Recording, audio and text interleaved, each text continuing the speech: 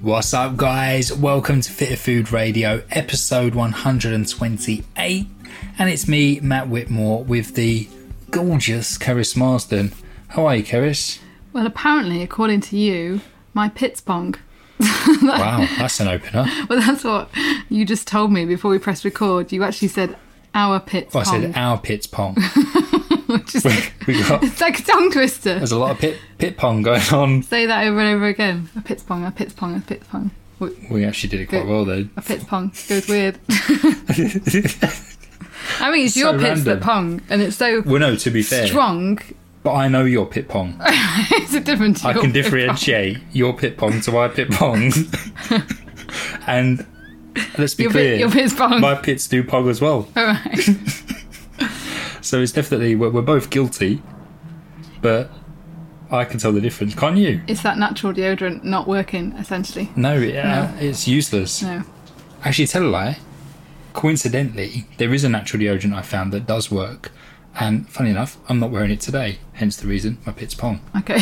But I've forgotten the name of that deodorant, so I can't even recommend it to the people listening. No, Can you remember it? No, it's in the drawer. I can go and find it in a minute if you want. It's a very good one, actually, because normally Keris has tried to buy me every natural deodorant available in the world. Natural product, full stop. Natural product, and... But you're just like your mother. You want chemicals all the time. Yeah, but listen, you got to look at the bigger picture and all the other positive changes that I make, and I draw the line somewhere. Like smelly pits is just not acceptable. It's not. You know, It's so interesting because I've been thinking about, you know, lots of people do panic about using... Same with natural toothpaste. I know, and lots of people panic about, you know, the amount of chemicals that have gone into, like, our personal skincare and the products we use, like, you know, BPAs and, you know, plastics with lunchboxes and Tupperwares. And it's interesting because someone told me the other week that they reckon you can swallow a credit card size of plastics every week, in terms of plastics in food, in seafood, because it's contaminated everywhere now. It's in our water, it's putting it on our skin. How do they know that, though? Yeah, I don't know. So, you know, it's one of those facts where you're like, well, is it a fact? I don't know. No, I think some things you just need to ignore and move on. Well, it's interesting because you think how much... It's almost like when I started to think, okay, what could we change? We could change what we eat out of, drink out of. You could change what sits on your skin, definitely. But you're never going to change the amount of plastics that's in food and in water. So are you really making a huge amount of difference? Does that make sense? I see what you're saying, yeah. And less and less stress about it because it becomes stressful when you're trying to control chemicals in your home environment. But we do the basics. So we have like natural cleaning products and we have the windows open all the time and like we do as much as we can. Yeah. But less and less I've kind of, you know, we got to a point where we were trying to make our cookware, our everything Tupperwares, know. You were. Yeah, I was. You were. I know. I didn't have a choice.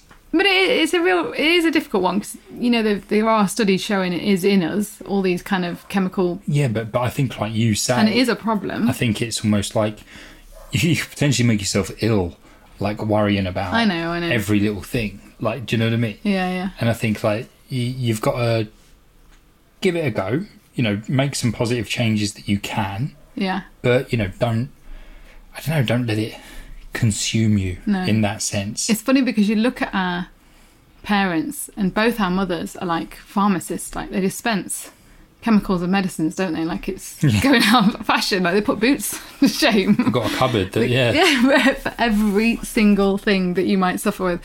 Oh, wait there, I've got something for that. They've got a stash of like every antibiotic. Antihistamine, antibiotic, antacids, like everything, antispasmodic, like literally both parents, haven't they? Or like, yeah, it's just funny. Like a black market pharmacist. And they really resist, and they're both obsessed with Tupperwares, aren't they? Like obsessed. They protect Tupperware with their life. And my mum is actually one of probably the very few people in the world that actually knows where all the lids are. Yeah. For all her Tupperware she audits boxes. it. She's very organised. She does audit it. She does. A conversation, she goes, there's a Tupperware missing, and I think it was Keris. You haven't seen her for days, right?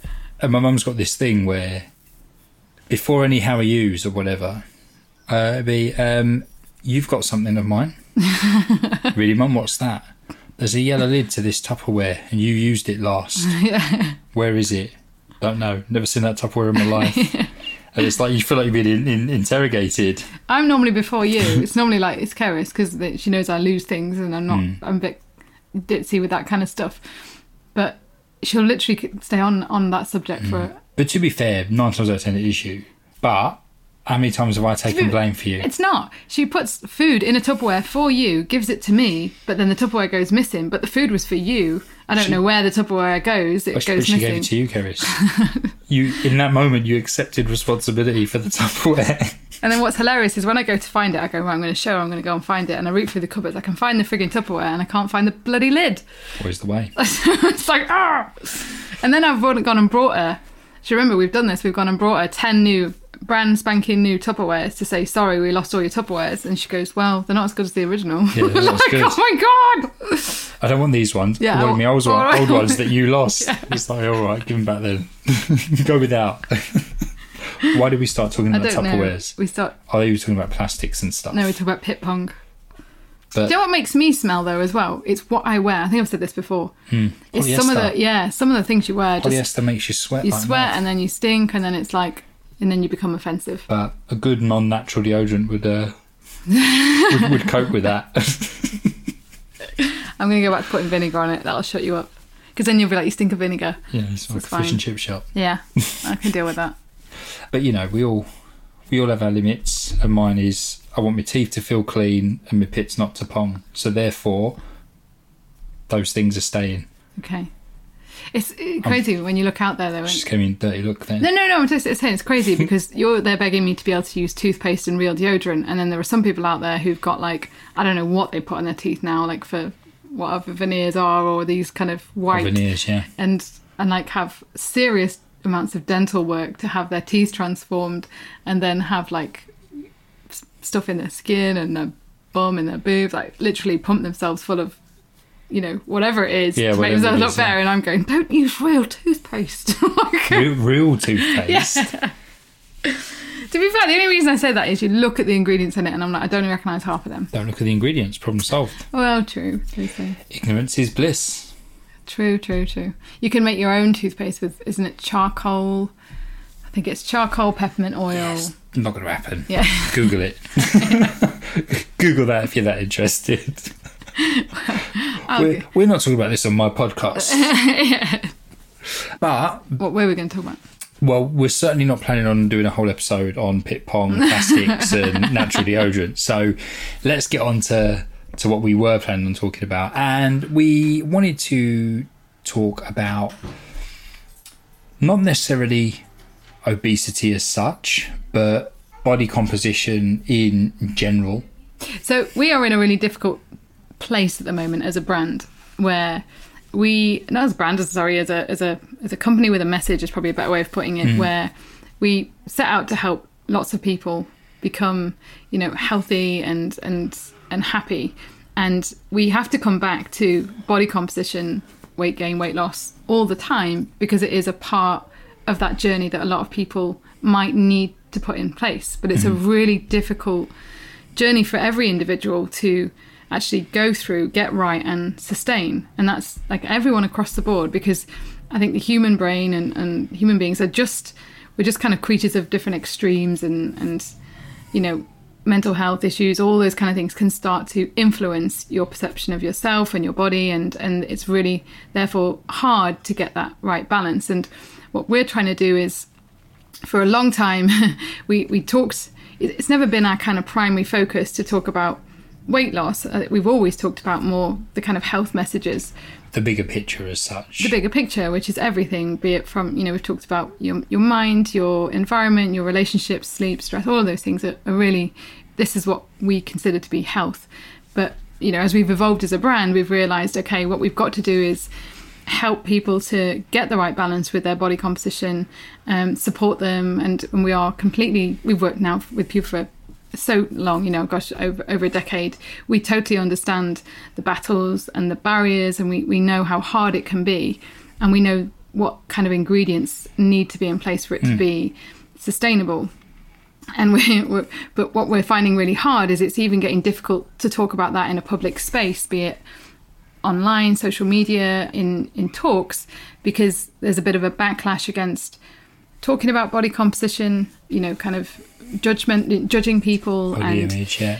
causing issues with body image, body confidence. That side of things is very hard and tricky to maneuver. And then equally, we know from our training and our research that being overweight increases your risk of every single chronic disease. So that is cancer, diabetes, heart disease. And that message has been out there for public health for a long time now. So when people come to us and say, I think I have a hormone imbalance, I think I have arthritis, like some of these kind of, the symptoms are often kind of inflammatory, and you only have to do a quick calculation or assessment or a measurement to say, but I'm going to say BMI here. That's not always the most accurate method to use, but let's just use it for the sake of conversation. Your BMI is not healthy. This is the first thing we have to address to help to reduce inflammation in the body, rebalance hormones, get that metabolic function back, and then we're going to see positive improvements elsewhere. And that's also mental health, because and I'm not just talking about you'll feel better about yourself if you have lost the weight, but also we know that there are links between mood health and kind of focus, concentration, memory, and diabetes. And so once we get problems with things like blood sugar regulation, which can come as a result of being overweight, then you're going to get problems with cognitive function as well. Yeah. But this is how this conversation started, because the reason we wanted to do an episode on this, and thank you very much for saving me on the intro there, because I don't know where I was going, and I can't blame a lack of coffee, because I've had plenty today. I didn't save you. I just complimented you helped me out. Your introduction. You had my back, because we're a team, you and I. Yeah, we are. We look out for each other. But the reason this conversation even started was off the back of, which I'm sure when this episode goes out, many of you will probably be aware of it, but that's Cancer Research's latest campaign, which is the poster of, it's like a mock-up of a cigarette packet, isn't it, saying obesity causes cancer too, as well as smoking, etc., etc. And it's kind of had a bit of a, well, like all of these things, it's had a bit of a mixed response. Some people are like, yeah, it does, people need to sort it out. Others are like, well, actually, no, now you're kind of like creating this stigma with body weight, and this some people have set up like a petition to get the campaign removed. And it's always interesting when you see these kind of campaigns and you read the comments, don't you? And you see all these different opinions. And we started talking about it because we were like, everyone's always got something to say, but not a lot of people do anything. They just kind of go, obesity causes cancer. Eat less calories than you burn.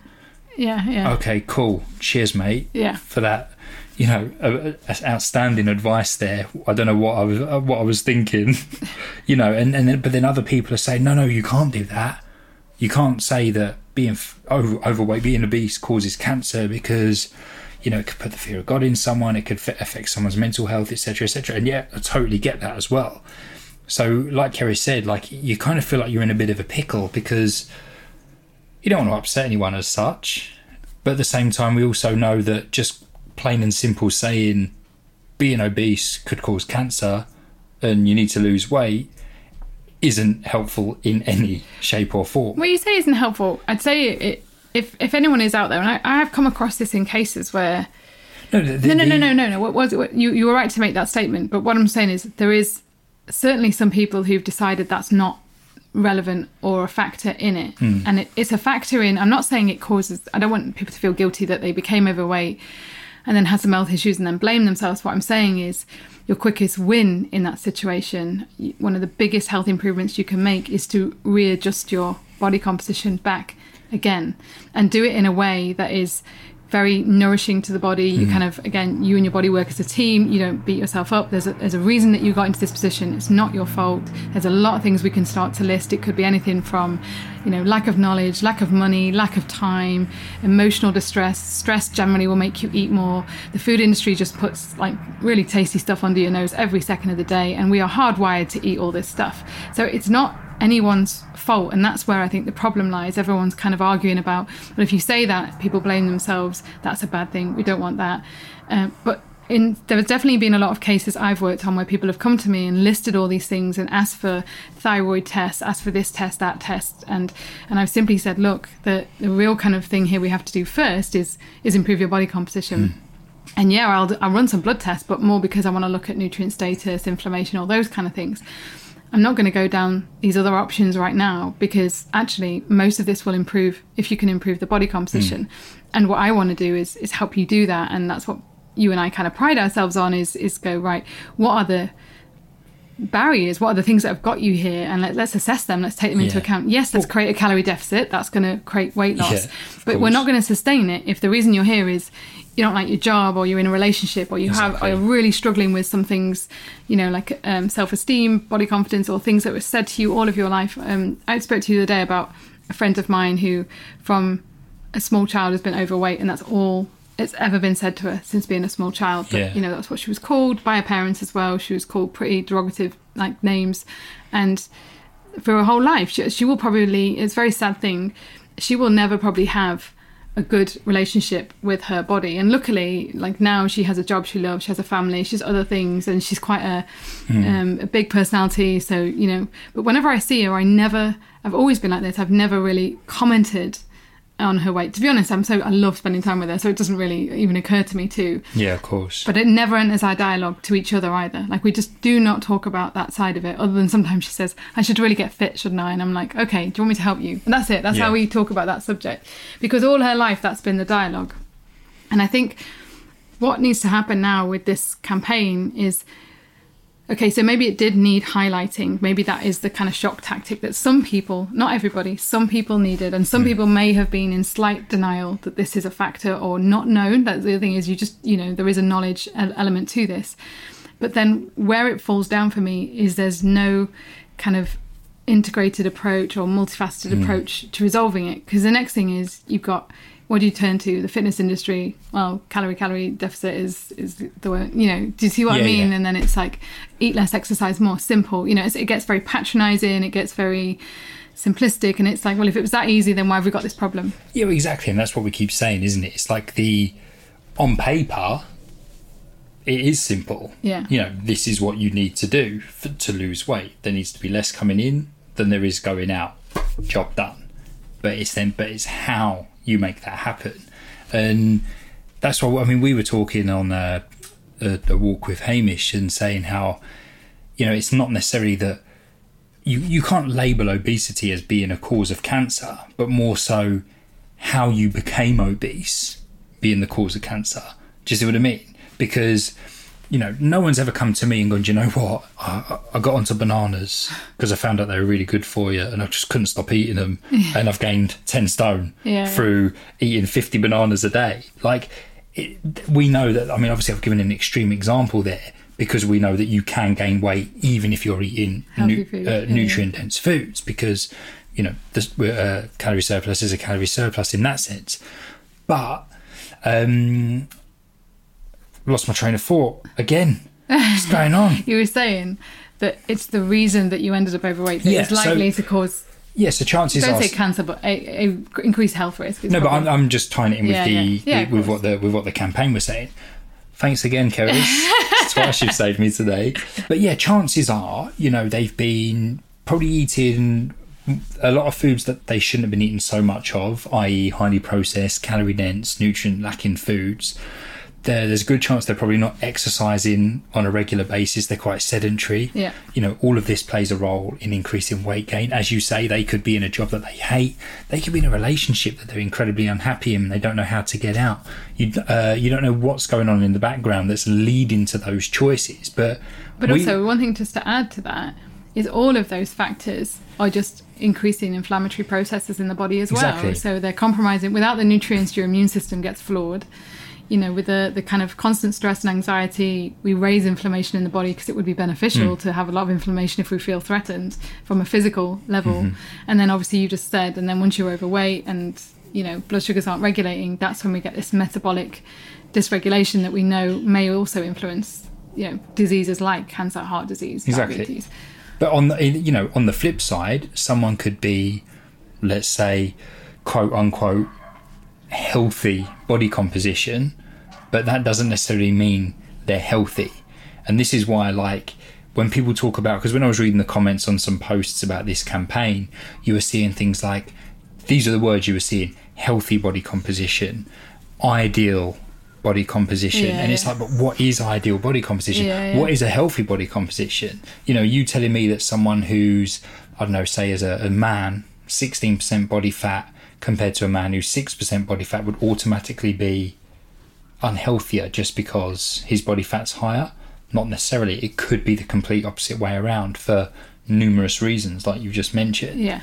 And I think that's the point here, is that I'm not defending it, because I do believe sometimes people do need a bit of tough love to a certain degree. You know, you can't be pussyfooting around people all the time. There needs to be an element of like, look, something's got to change here.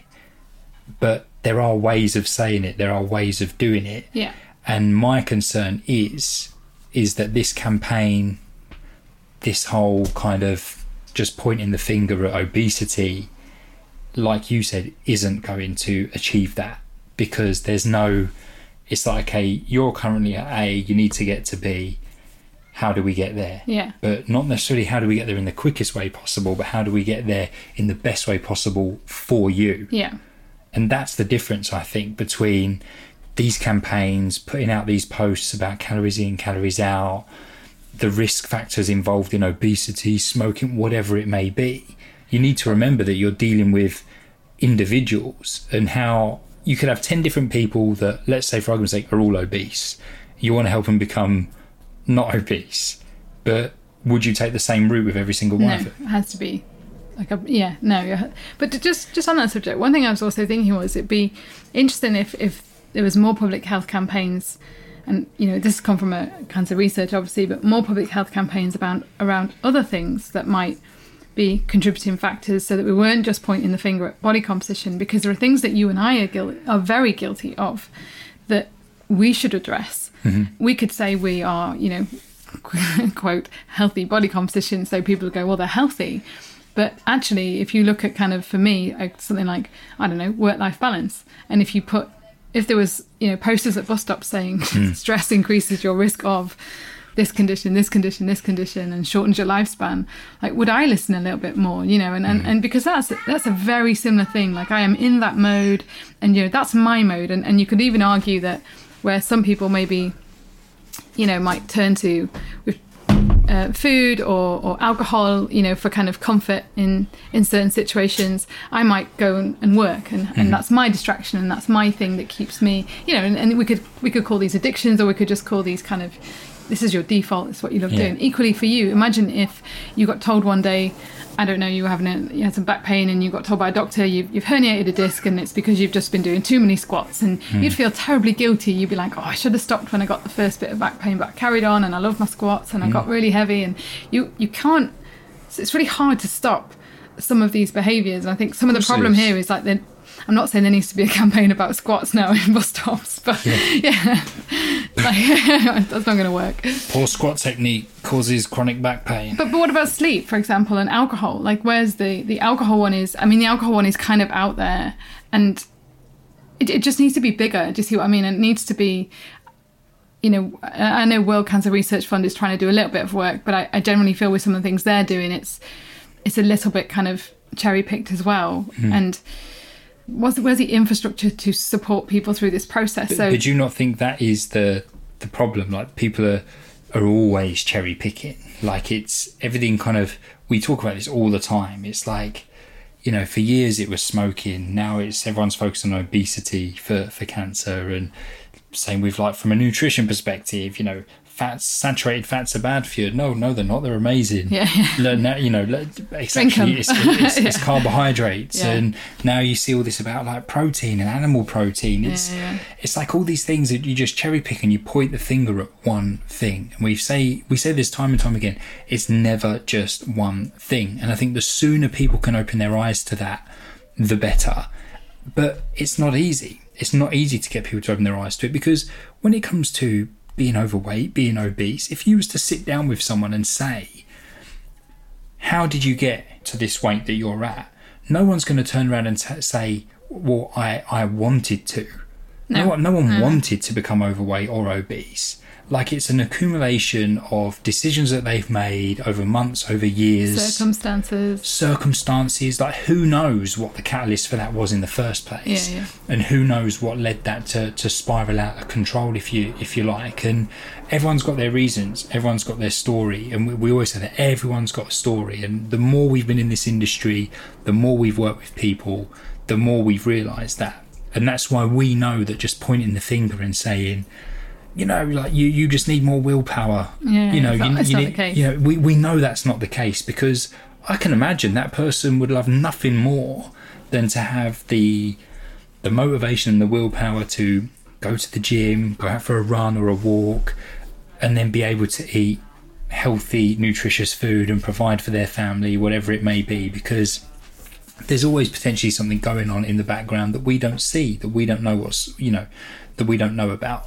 I think another element to it, and this is something I've discussed quite a lot with my mum actually, because there's an element of kind of distraction at this point in time as well, with things like gene tests to see, have you got the fat gene, or is it a hormone problem? Is there something else, like some kind of mystery thing that's causing this problem? And I think that the hard thing about that is, once somebody has become overweight, and once they have kind of an increase of a lack of maybe lean body mass, more fat mass, you naturally have just compromised your ability to use energy as fuel.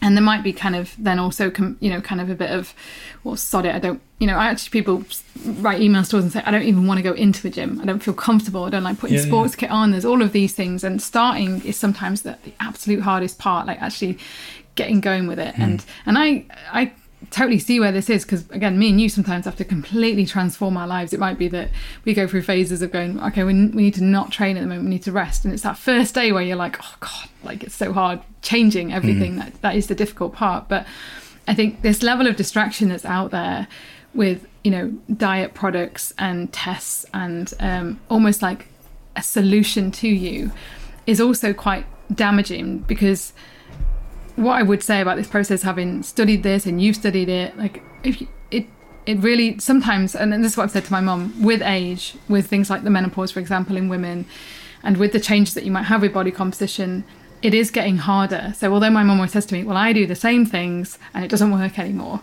it's because with every decade that passes, she probably has to just be a little bit kind of more neater and tidier with it. And she has, her doctors even said to her, I think you might have a thyroid problem now. And so she's kind of aware of that, and we've talked about it. And I've said, the thing is, I said to her, this doesn't change what you need to do, though. It actually means that you probably can't now get away with some of the things that you did. I'm not saying get away, that's the wrong way of putting it, but my mum, you've seen her, she loves eating cheese and crisps at like late at night. So I've kind of said to her, you probably... And who can blame her? I know. Who doesn't like cheese and crisps? Honestly, when you and her get together, it's like a cheese and bread, dream team, butter feast. So, and then, but then you both come moaning to me. That's the thing. Hey, listen, I don't mind. No, you don't mind. But then you go, well, anyway, my mum does. So then mum's like, I'm gaining weight, I'm a bit bloated. It used to work when I did a bit of weight training and just cut back, and it doesn't now. And there may be that she needs that support, and I'm kind of helping her through that process. And to anyone else listening out there, it might be that there could be a thyroid problem, but it doesn't change anything. And if anything, I've got some clients with various different thyroid issues, and many of them are extremely healthy because they've now gone and sorted out their medication, got the right dose. We support them with things like supplements, but it doesn't change that they do their weight training, they walk, and they eat really well. And maybe eat slightly better, because they know if they don't, they experience not weight, let's not talk about that for a second, but they might get other symptoms that don't make them feel too hot, and digestive system, mental health, all of that gets compromised. So I think if you're out there looking for a hormone problem, again, it doesn't really change what needs to happen right now. So there needs to be that kind of, and one thing that we've sat down this week and said, we're doing for our membership site is just a basic kind of what are the components of weight loss and how to personalize it to you, because some of you out there might like to track, and that might be, you might want to track calories or protein or carbohydrates, whatever you want to do. We've come up with various different kind of strategies in the past for people, and some of you may not. And for some people, it's a real quick win of like, there's some quick wins like drop out alcohol, for example, drop out bread, like, because it's just really palatable and people can't stop eating, you know, like. But again, like, it's, I suppose this is what's, I suppose you could say this is what's interesting about what we do, and this is only based on what I kind of see others talking about, you know, over the years, is that like our approach is very varied, isn't it? Yeah. And again, but our role, our job, if you like, is to work with the individual at hand. And we've said this all the time, in that, you know, we would take potentially two literally polar opposite approaches to two different people if we felt that was best. Yeah, and they would still get a result for them, and we'd still get a result. And it's not a case of, oh, well, that seems healthier than that one. It's like, no, they're both healthy because both are working for the individual. Yeah. Just because maybe one's higher in processed food than the other doesn't make it unhealthy. Yeah. Because we're not focusing on that. We're focused on improving what they were doing before to get them to where they want to be. Yeah. That's a message that's really hard to get out there because people want to follow a diet. People they want prescription.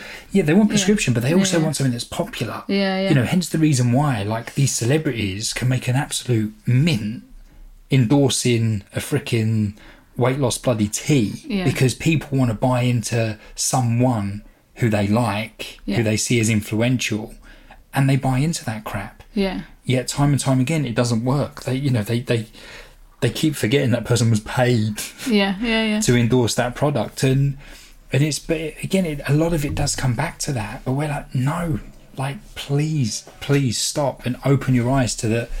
There isn't just a one-way road to that body that you want or that weight that you want to see on the scales, whatever it may be.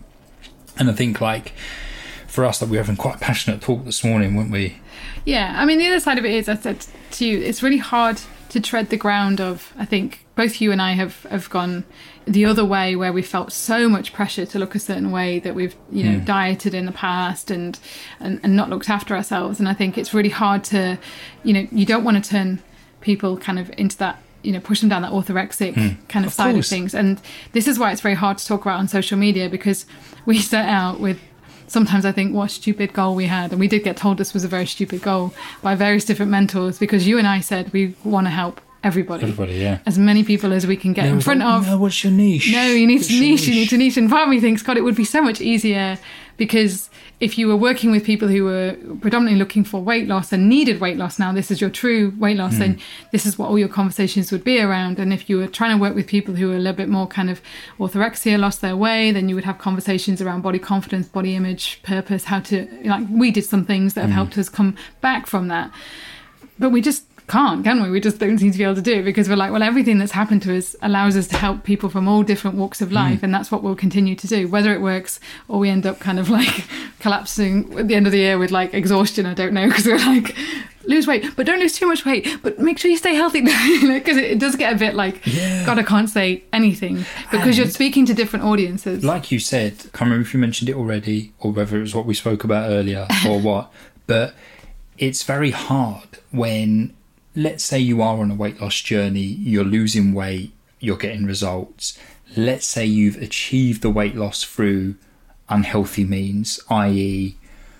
some silly fatty tea detox malarkey, not eating very much, developing like an unhealthy relationship with calories, fats, food, you know, just all the kind of usual suspects, so to speak. But everyone around you telling you how amazing you look, how great you look, how beautiful you look, how, you know, like, and then, but you're like, but I feel horrendous, and I feel really unhappy because I feel like I'm being consumed by this now. I don't feel like I'm enjoying my food, I'm not enjoying social occasions. And I'm using that as an example because that's real life. These are things that we've come across many times. People who have gone from, you could argue, one extreme to the other, of being obese to being substantially underweight, but more than that, having a very unhealthy relationship with food, which is unhealthy. You know, even though, you know, to look at, they might be slimmer, a fraction of the size that they were before. That doesn't make them healthy. No. And go on. I was going to say, but this is something that you and I talked about on holiday, because just before I came away, in one day, 2 days, not that's really relevant, but a couple of people when I lecture comment on my physique, and more than anything in the world, I'd love them to comment on my lecture. Like that's where I put my energy. That's where I'm like, oh, and I've said to you, I almost can't accept the compliment because I'm like, I don't give a toss about my arms right now. I just want you to tell me that you learned from today and you really value the content, because I went and wrote loads of extra slides. Like, did you get anything from it? Was it a value to you? And then just even the day we were going on, holiday, the hairdresser, I had a new hairdresser, and the hairdressers always ask you about what do you do, and we get chatting about it. And her daughter had just turned vegan, and so I was helping her say she needs to keep an eye on this test and that test to make sure she's healthy, and she was really worried about it because her skin wasn't very good. So we're having this chat anyway. As I'm going to pay, she literally got like tranced and like touched my bicep and just went, "I love your arms, they're tiny." And it was a really weird moment, because I thought, what if I was here like battling to be this weight, you know what I mean, like stay this weight, like starving weight. I'm not like, you know, I'm not, you see me eat. But what if I was really fighting? Like, she's reinforcing that I need to be tiny, I need to be tiny. Do you see what I mean? And I did a post about this on Facebook and said the dialogue's a little bit wrong as well, because I will congratulate someone if someone says to me, you know, I've listened, we have some great members in 365 and Fit 16 who post up, you know, their transformations, and you know, me and you will say you look amazing, but then every time I see them, I wouldn't want to keep talking about the physical. You know, I'd want to be like, I'm loving your new mindset, you know, I want to see your recipes, I want to see like you're out there now enjoying life, and this is where I think all of our conversations need to change in our chats. So when you see people, we talk more about, you know, oh, it's great to see you happy, or it's great to, you know, you it's not always got to be about how you look, or I'm so proud of you for leaving your job, like you've inspired me. You know, those kind of things. It's like we talk too much about the physical, and as much as it is nice, and we debated this on holiday, and I was like, I just don't actually want to be complimented on my physique anymore, because I'll stop then. because you know, I just think, and you said, but I work hard in the gym, and it's nice when someone says, you know, you look good. But it was interesting because, you know, when I wasn't very well on holiday, a very random stranger said to you and I, you both look amazing, when we were crossing the street. Do you remember that? She went, you guys look amazing. And I was just like, that is the most bizarre thing. What did she say? She was like, you're such a beautiful couple. Yeah. She said, thank you for your smiles. Oh, no, she did. Yeah. But she says, like, you look amazing. And I was like, it's just, you know, sometimes you'd like, I wish the look wasn't always there. And it's so nice spending time with people when it's more about other things. And it is, again, but this is this hard balance, because I was going to say, it is about balance, isn't it? Because it's, you want to acknowledge someone's work to change their physique, and especially build their strength, if that was their goal, like you know, like if a bloke, for example, was training his ass off in the gym, like, you know, I think I've said this on a previous episode, like guy at the gym who I see quite a lot, because, you know, it's like you go to the gym at a similar time, you see similar people, don't you, because they have a similar routine to you as such.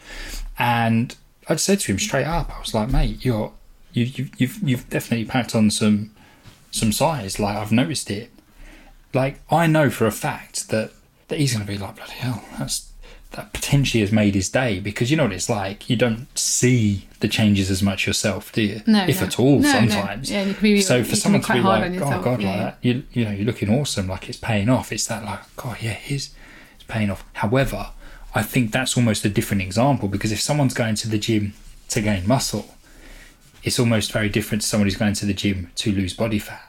Because I'm not saying that one's a healthier thing than the other, but I think more negative links can be made to someone losing weight than someone who's trying to gain weight, if that makes sense. In terms of the methods to achieve it, because to gain muscle, you need to train hard.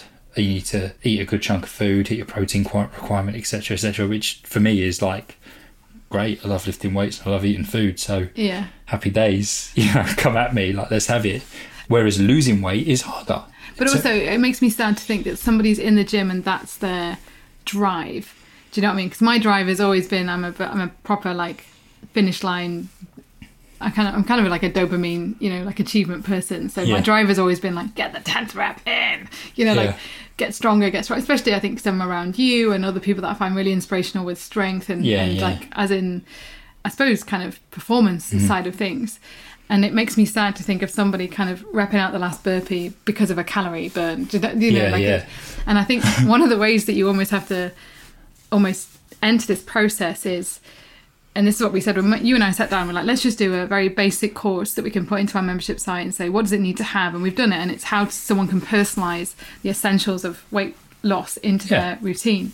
But what we kind of said is you almost need to think that you're there and get on with the plan, but live your life as if you're there. Because the more that this is the drive and the focus, the more you almost want to crave, you'll crave the food, you'll want to do the opposite, you start to be, kind of the negative self-talk kicks in, the criticism, I'm not doing enough, I should have done more. Whereas if you were kind of focusing on... The guilt factor is huge, isn't it? Whereas if you're like, today my day is about, I'm going to go and do this at work, or, I'm going to go and help someone with this, I'm going to volunteer to do this, like other things where it's bigger picture, bigger purpose for your day.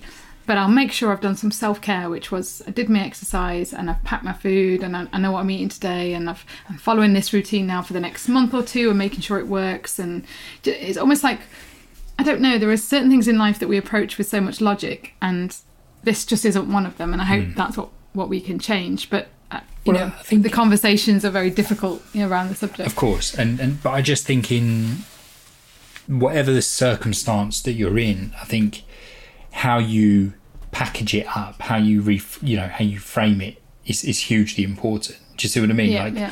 Because it is so easy for the negative self-talk to kick in. It is so easy for doubt to kick in, and for you to just give yourself shit. Quite frankly, give yourself a hard time. When I think it's in those moments, and it's not always easy to remember, but you actually need to be building yourself up, believing in yourself, which I know is a very simple thing to say, especially for anyone who doesn't believe in themselves. And we've been there, by the way. We've had moments when our kind of self-belief has been, I've always been a very confident person, but I've had moments where in the last, I suppose, couple of years, and we could talk about this in another episode maybe, but where my kind of self-belief has been at a real low, but at such a low where even I'm a bit like, who is this person? I've never felt this way before in my life, because I've always been very confident. I've always been quite sure of my capabilities to do different things. Whereas I've had, as you know, I've had some real moments where I've really, really lacked that, and you would just say, come on, you got to believe in yourself. And it's like, I want to, but that's just not where my head's at right now. So I know, trust me, when I say it's not easy to just be like, oh, okay, cool, I'll start believing in myself. What's so interesting, just on that note, I did a post on Facebook, and somebody replied, and again, I was talking about the fact we need to stop kind of focusing on thinking that we want the body perfect, and that's what we want out of life, because we just need our bodies to be healthy and function and sorry, just to clarify though, when my not believing in myself wasn't to do with body composition and no, that's what I'm saying. But the comment back to me was, totally agree, I keep looking at Matt and I'd love to look like Matt, but I'm never going to look like Matt. And it was really interesting, because this individual then wrote about being a father and this, that and the other, and I just thought, again, this is really interesting, because there's an element of you where you've always said, and this is probably another podcast as well, I'd love to be a father, it just mean the world to me. So here's somebody with something that you would love to have, and it's actually kind of something we discussed this, and it's so important to you, and yet he's looking at your six-pack. And I was just like, it's more of a 4.5, but thank you. I nearly went back and said, it's not quite 6, let's just get the detail right here. That's my life. But it wasn't my role. Goal. It wasn't my role to write back to him and say, if only you knew how much Matt will admire what you have. And I don't want to say, and so he's admiring what you have and you're admiring what he has. And I just think, gosh, so when you talk about self-belief, and think you never know the story even behind you and how you feel about, people look at you and go, Matt's got it all, he's got the best babe. Joking. I've got people look at you girlfriend. Everyone thinks you have it all, and you're there training all the time, but no one knows your story, and it's very, so I think it's I don't know where we've gone now, but let's I think the point you're getting at is that it's always different, isn't it? What you see and what you think in terms of that, like you say, that person's got, it's all hunky-dory for them. They've got that, and I would love to have that, but here's why I haven't got that. And then, like you say, that other person could be thinking, oh God, look at that person, that bloke there with 2 lovely kids, and like you said, you know, of course I'd love to be a father and start a family with you. It'd be amazing. But, you know, if and when it happens, hey, if it doesn't, it is what it is. We're going to just adopt 20 kids and have a big massive house with them all running around. Can't we do 20 dogs? What about 10 kids, 10 dogs? Yeah, there you go. You get one dog for each kid then. But I can't remember where we will go with that, actually. I think I just wanted to bring it back to, again... Oh, yeah, that's it. So it's like a greater importance. Yeah. You know, it's not just about... Because I think we spoke about this before, like, do you honestly think that once you get to a certain body fat percentage, then your life's going to be made? Yeah. Like, you're just going to be this super happy person that was the only missing link. No. Like, that's not the case at all. And the reality is, if you do get there, well done. You know, if you're happy and you feel you can maintain it, great. But chances are you'll get there and then you'll want to push it a little bit further. Yeah, you move the goalposts. And then a little bit further. Yeah. Because that's what happens. You know, and, you know... It doesn't bring... As you get it healthy, and it brings value to life, as in get your body composition back in balance. You get, you know, that's great. Push it to the point of perfection, extremes, and I want this and I want that tightening up and I want that better and I'm going to have surgery. You know, this is when, okay, now we're going a bit batshit with it all, and this is not healthy. And what you're going to get alongside this is, we just talked about anxiety and kind of disordered eating patterns, and you won't be appreciating and valuing what you've got, and that's in terms of the physical and, you know, the bigger picture. Like, you'll lose sight of what really matters, and we've seen this time and time again. You know, and this is even with people who we've worked with who've gone from kind of significantly overweight, obese, and got healthy, and then gone extreme again. And we're kind of like, no, you know, you would have loved to have been this, and this is what you asked, and now you've got it and you've pushed it again. So, but again, I think this is because they get a lot of positive reinforcement from other people. So we all need to stop also having that kind of, you know, those statements, those conversations and things. And one final thing I just want to say is, we also have this really difficult balance to strike, in that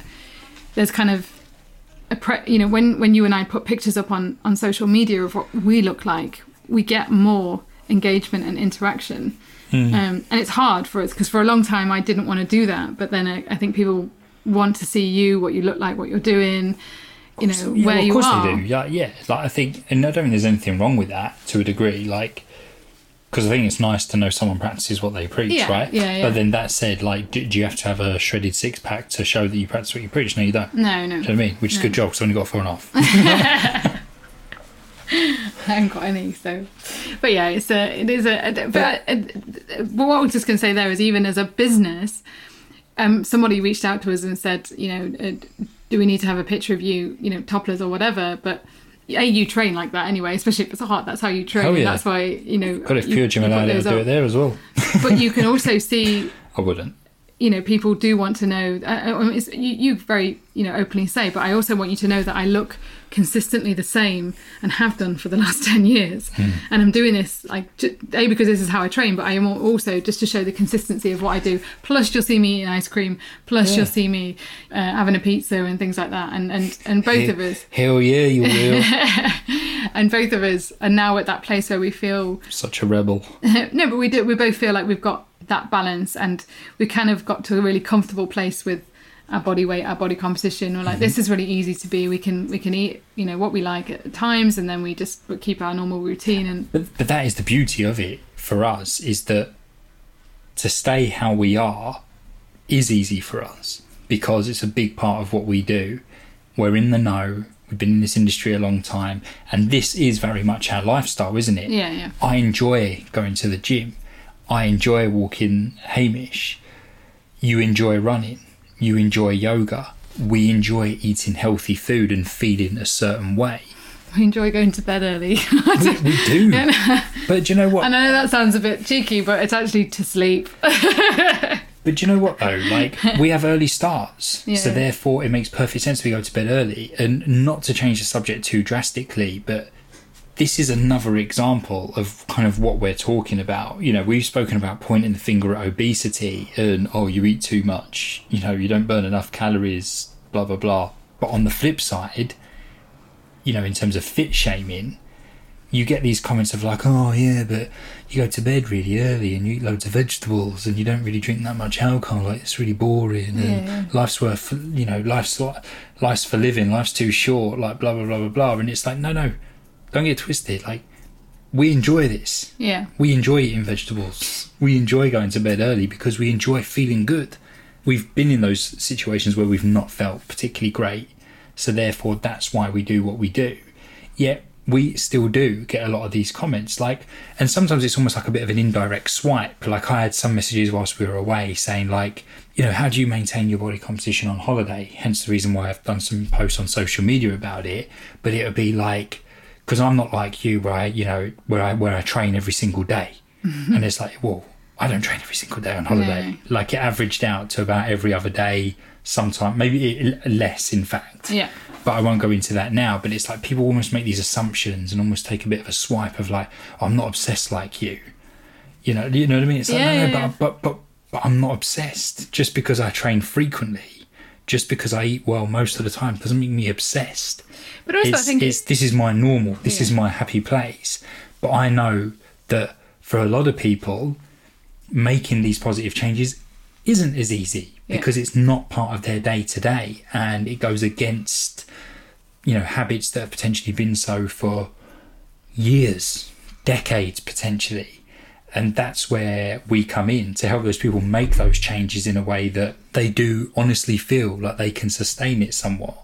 And also, though, I think one thing that I noticed as soon as we kind of got on holiday is when you kind of step down from like the kind of fast pace of lifestyle and you're kinder to yourself, you're relaxing more, and you become more mindful about like the whole process of eating or drinking alcohol. Like, if I was sat in a beach bar with you sipping a gin and tonic and like really savouring the moment, it's a really enjoyable thing to do. And, you know, as long as I don't have that second one, which screws with my sleep sometimes, and sometimes I do, and sometimes you and I go out and we go, sorry, let's get lagging, let's stay out till really late, and then we'll just laugh about it the next day. We still do that, but it's less frequent, and we do have really good fun when we do it. But when you do these things mindfully, you enjoy it so much more. Whereas in the past, I've been in situations where I've been like, all right, I need to knock back a few shots here, I don't do shots to be fair, but knock back a few drinks to try and make myself relax and get in this mood because I'm stressed right now, or not myself. And like, we've all been there, we've all done things like that, or we've all been like, I'm really stressed, I'm just gonna like eat these biscuits really quickly. You don't enjoy it, you don't appreciate it, you're not, you know, and so it is, again, once you get the balance right, it's not that you never have any of that stuff, it's that you have it on a less frequent basis and you blooming enjoy it, and you sit back and you don't feel guilty. You're just like, I'm going to enjoy this, I'm going to really enjoy it, and I'm going to feel confident it's going to have no impact on my health. And that's really empowering to be in that position. And it's like you said, it doesn't have to be, I'm not like you know, it's not a prison sentence. Because everyone's circumstance is different. Everyone's circumstance is different, whichever way you want to look at it. Like, just because someone might appear to have more money than you, or might have more motivation to go to the gym more often or whatever, that doesn't mean diddly squat. Doesn't mean they've necessarily got it better than you. It doesn't mean that they've not got circumstances and own battles and demons of their own that they're dealing with. And I think we need to move away from this it's all right for you mentality, because we know that that's not a thing, because it's not all right for you. It's not all right for another person, because everyone's circumstances are completely different. Which is what we're trying to do. A community that really understands and supports each other and is on the same page. And it doesn't matter where you are, be it virtual hug or kind of fist bump, you know, wherever you are, there's that kind of that community spirit just to help you. You mentioned empowerment a moment ago. And I think for me, like, feeling empowered and feeling confident in the decisions you make day to day is what it's all about for me. You know, like, it's but any decision you make, any kind of change you want to see, you know, it needs to be for you. Yes, it can be for other people as well, but first and foremost, it needs to be for you. Otherwise, you're not going to be able to see it out. And if it's not for you, I think you end up resenting it as well. Well, exactly. Like, you're doing it for the wrong reasons. You know, it's like. So I think just try your very best to kind of reframe a situation and try not to look at it as a negative. You know, let's say you are overweight, let's say you have got health issues going on and you want to change these. Yes, it's going to be tough, but kind of like stand tall and be proud that you've identified this and you want to change it, and you want to eat better, and you want to exercise more, and move forward with it. Don't do it in a way that it's like, oh, I have to do this because of blah. Be like, I want to do this. I want to do this for me because I know I'm going to be a healthier person as a result. I'm going to feel more energized. And I suppose just understand that there's people out there that want you to win. People want you to achieve this. And we do. We want you to win. And we genuinely do. And it is hard. I was going to say, get to the end of the first week is just probably the most painful. The first few days are the most painful. By the second week, you're like, okay, I'm feeling the benefit. This is getting easier. Third week, you're like, okay, every single week it gets easier. Yeah. And give it a month and it's starting to feel like routine. And then you can start to... We always say, the things always start to get easier over time. But that's not to say there won't be barriers and obstacles and whatnot. Difficult days. I think if you can look at those in a more... like a challenge. Yeah, like a bit of like, do you know what? This can be a bit of a challenge here. It's not about depriving myself, but I'm going to step up. I'm going to step up here, and I'm not going to do what I always do. Because just because you're on a weight loss journey or whatever it may be, doesn't mean you can't socialise anymore. Yeah. Doesn't mean you can't anything that is deemed unhealthy. And I've said it time and time again. I don't believe in that there's any such thing as an unhealthy food, only an unhealthy diet. Because if I eat pizza, does that make me an unhealthy person? No, it doesn't. No. Because everything else I ate that day was very nutrient dense, single ingredient, blah, blah, blah. And I just think in these scenarios, you need to just try your very best to just reframe it in as positive way as possible. And again, that doesn't mean it's going to be easy, but it's never going to get any easier if you don't stick at it. And if you need some help, should you ever need us, we're here. Should you ever need us? Should you ever need us? Now we need Hamish to do it. Yeah, that'd be amazing. Is that a Hamish retort? Yeah. Is it? It should have been a Scottish wolf. Yeah. But we are here. So please do reach out, guys. info@fitterfood.com. Catch us on social media. Slide into our DMs and we'll do the best that we can to help you, because I think that's the most important thing, is knowing that there are people out there that do want you to win, and there is help to be had, and if you feel a little bit confused by all the contradicting advice that's out there on social media or Dr. Google or whatever it may be, and if you follow us and you trust us, which I certainly hope you do, reach out and we'll certainly help where we can. We will. Indeed. We will indeed. Well, I hope you enjoyed that, guys. As always, if you think anyone else would benefit, please share this episode with them. Subscribe to the podcast, and if you could, leave us a review. That'd be awesome. Amazing. We'd be over the moon if you did that. Only if it's good, of course. If it's bad, then don't bother. What is it the restaurants say? If it's great, tell your friends. If it's bad, tell us. Yeah. That's quite good, doesn't it? Something like that. Right, guys, have a great day wherever you are and whatever you're doing, and we will see you in episode 129. See ya. Bye.